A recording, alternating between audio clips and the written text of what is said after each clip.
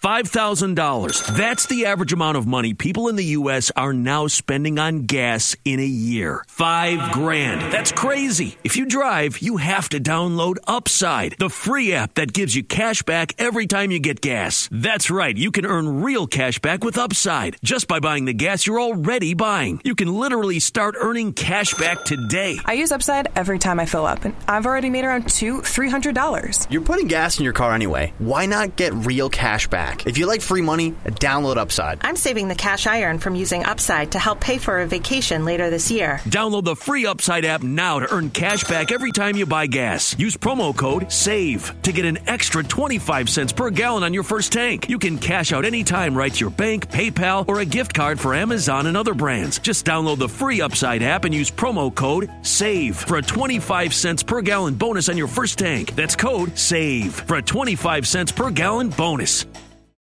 Los 26 ya están los 26, ya México en unos días más terminará la concentración, el día de mañana enfrentan a Suecia el último partido y después a Qatar.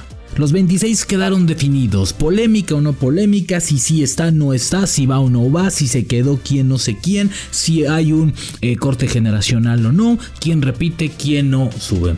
La lista de 26 que les dimos aquí hace muchísimo tiempo es muy similar. Lainez la gran sorpresa, el único que se baja y el único que no estuvo en ella. Pero me parece que no estuvo mal. La gran realidad, y esto va más allá, independientemente de un cambio generacional, independientemente de quién esté o no esté, creo que es momento de abrir de nueva cuenta polémica, de analizar realmente lo que pasa en el fútbol mexicano y de dejar de marcar culpables. Si creemos que Martino es el único culpable de que no vaya Santiago Jiménez, me parece que es un error. Si creemos que el sistema es el que realmente está preocupando y que la falta de estructura en selección es lo que realmente está afectando al jugador mexicano, creo que estamos en lo correcto. Creo que esto nos debe de generar un aprendizaje a todos de cómo se está elaborando, de cómo se está ejecutando, de cómo se está haciendo fútbol en México. Porque es increíble que cada vez sean menos las oportunidades para los futbolistas y que la liga siga aislada de un proceso llamado selección mexicana. Hoy la selección mexicana no es más que el reflejo de su liga, una liga con poco reflector, con pocas vitrinas, con pocos momentos importantes, con nulos torneos internacionales, con poca competitividad, con poco bagaje, sin nada que ofrecerle al futbolista mexicano. Ni un espacio, ni un lugar, ni un momento para crecer, para fortalecer y desarrollar su carrera. Hoy Martino no es el único responsable de los que se han quedado y de que el 2026 vea en dos jóvenes a dos sacrificados para lo que sigue. Todo mundo vela por sus intereses, todo mundo vela por su proyecto, por su mundial. No hay algo incluyente, no hay algo que termine por marcar a un proceso por más de 4 años. Hoy Martino pasará a ser uno más, así sea un 3, un cuarto o un quinto partido. Esto es La Sombra del Tri, un podcast con Rubén Rodríguez, exclusivo de Footbox. Episodio nuevo de La Sombra del Tri desde Girona, el último desde Girona, el siguiente ya nos lo echaremos en Qatar, en tierras mundialistas, estaremos arribando el jueves a primera hora de México, de la Ciudad de México, tiempo de México, y ha sido un gusto, un placer estar de nueva cuenta en este proceso tan largo, 17 días larguísimos en Girona con la selección. Fuimos los primeros en llegar, los primeros en ver las caritas largas, etcétera, etcétera. Ya se dio la lista, los 26, ya de más está recordarla, ¿no? Creo que la polémica de los que se bajan, de los que se van, de cómo sacaron, de cómo se aislaron, de cómo etcétera, etcétera, ¿no? De que sin Santiago y el mismo Lainez aceptaron venir y Diego Lainez abandonó antes que nadie la concentración, molesto, triste, decepcionado, porque creo que fue el que más le pegó. Yo creo que es momento de hacer un paréntesis importante a algo más de una lista, algo más que los nombres, y realmente pensar y analizar si realmente se está trabajando bien y que en 3 años y medio se tiene una Copa del Mundo en casa y que hoy la estructura apenas se está construyendo en base a errores del pasado, no a palomitas, no a aciertos de ahora. Eso hay que marcarlo.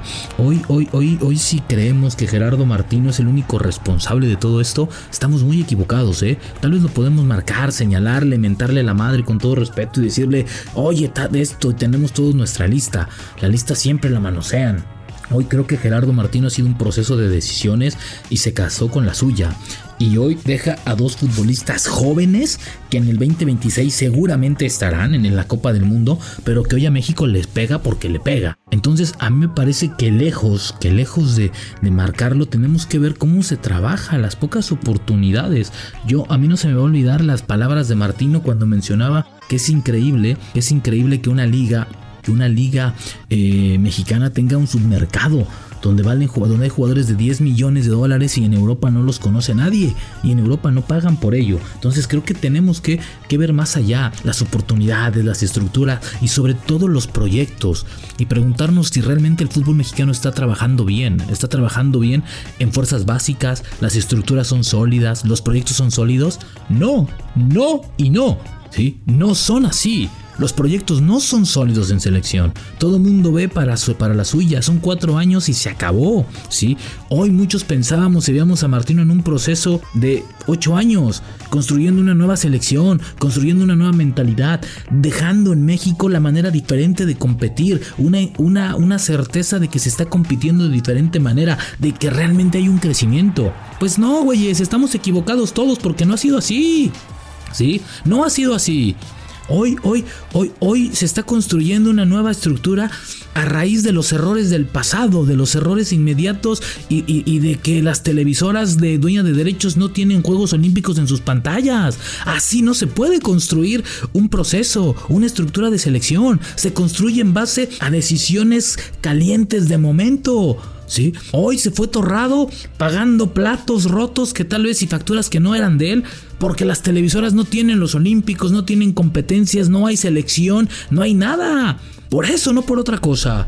Entonces, y se construye a raíz de ahí, se traen a personas nuevas, caras nuevas, entre comillas, nombres que ya se conocen, para que nuevamente se genere este compadrazgo y el amiguismo en selección, y realmente no se ve para dónde.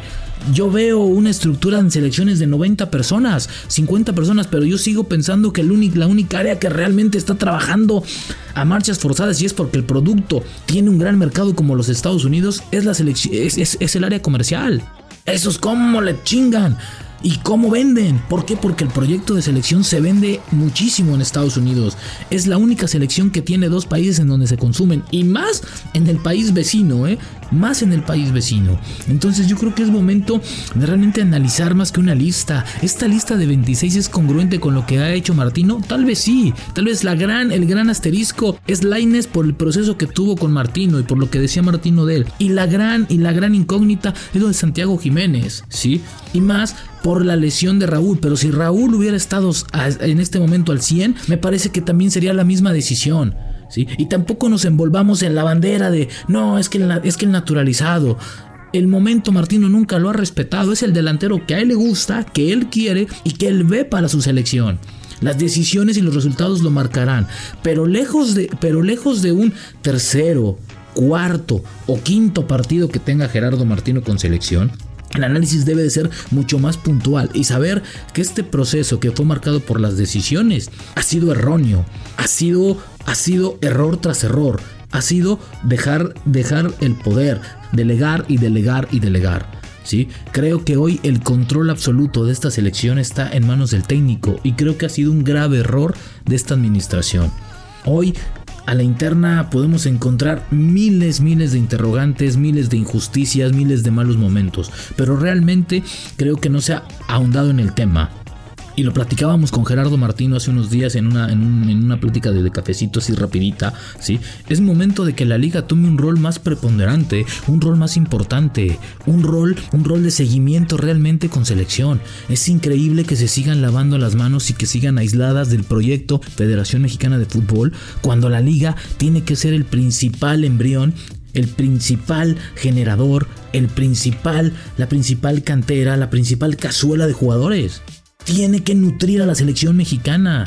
Tienen que bajar el número de extranjeros, por favor. Tiene que haber más lugares. Hoy Estamos en una discusión perenne de que si va Santiago, de que si está Raúl, de que no sé qué. Hoy esta selección, vean los nombres, seguimos dependiendo de los Ochoas, de los Andrés Guardados, de los Héctor Moreno, de los Héctor Herrera, ¿sí? Chucky Lozano sigue siendo una promesa, una solución en selección. Después de 8 años no se da tiempo de sacar a futbolistas, no hay nuevas figuras, ¿sí? Hoy Edson Álvarez parece que puede ser este líder que quiere el cuadro mexicano por la calidad, por el mercado que tiene. Hoy en día es el único jugador mexicano con un mercado de más de $40 millones, les guste o no les guste. Es el único jugador que está arriba de lo costeado. Es el único jugador que ha sobrepasado su valor de venta, su valor de compra.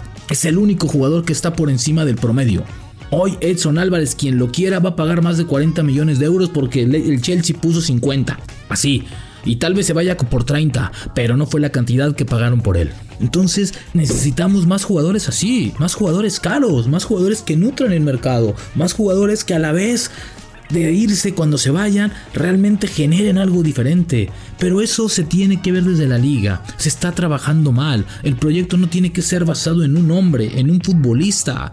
El proyecto selección tiene que ser basado en un conjunto, en una estructura, en una intención de trabajo hacia la selección mexicana. Hoy la selección mexicana sigue siendo en los mismos modos, las mismas formas, las mismas maneras, el mismo sentido, las mismas cosas, ¿sí?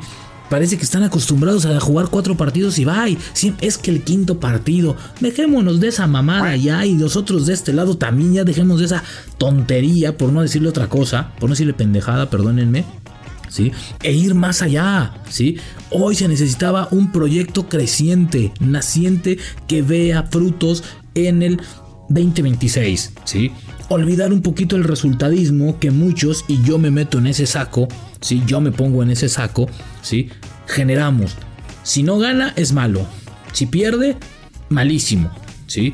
Si no se genera algo distinto. Entonces, si realmente nos venden algo distinto, si realmente nos involucran más en un proyecto de construcción, de generación, ¿sí? Esto va a ser...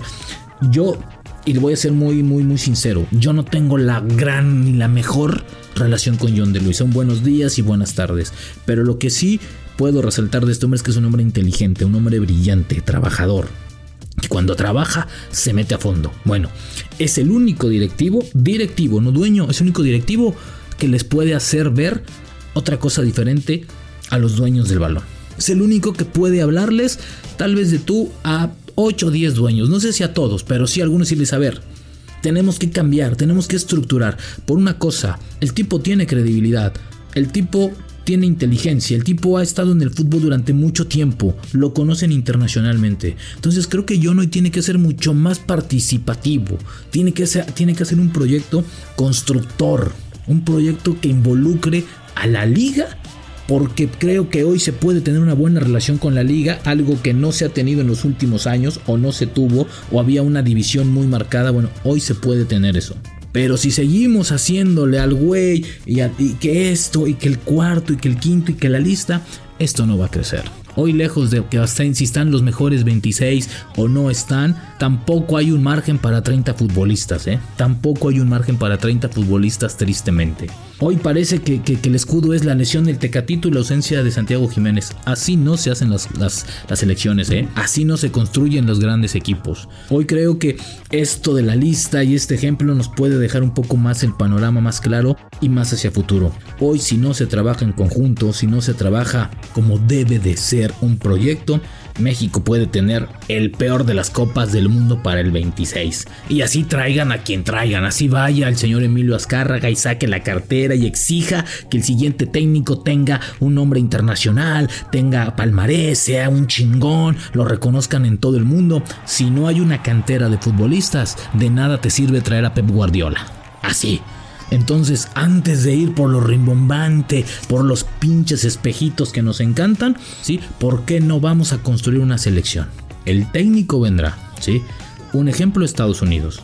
Brett Halter no era un técnico bien visto, y probablemente, y a título personal digo, tal vez no era el mejor técnico para Estados Unidos, y ni es uno de los mejores técnicos del mundial, pero le generaron una selección brillante, con futbolistas en Europa, con futbolistas que están continuamente o constantemente participando en los torneos internacionales. Ese es el ejemplo. Si hay materia prima, creo que un buen técnico, un técnico que entienda el fútbol, que tenga una estructura clara, que tenga un proyecto, pues sabe a lo que va a jugar. Pero si volvemos a las de, el técnico va a construir, el técnico va a hacer, pues no, ya tuvieron técnicos de la liga, técnicos internacionales, técnicos de abolengo. El último caso fue Martino.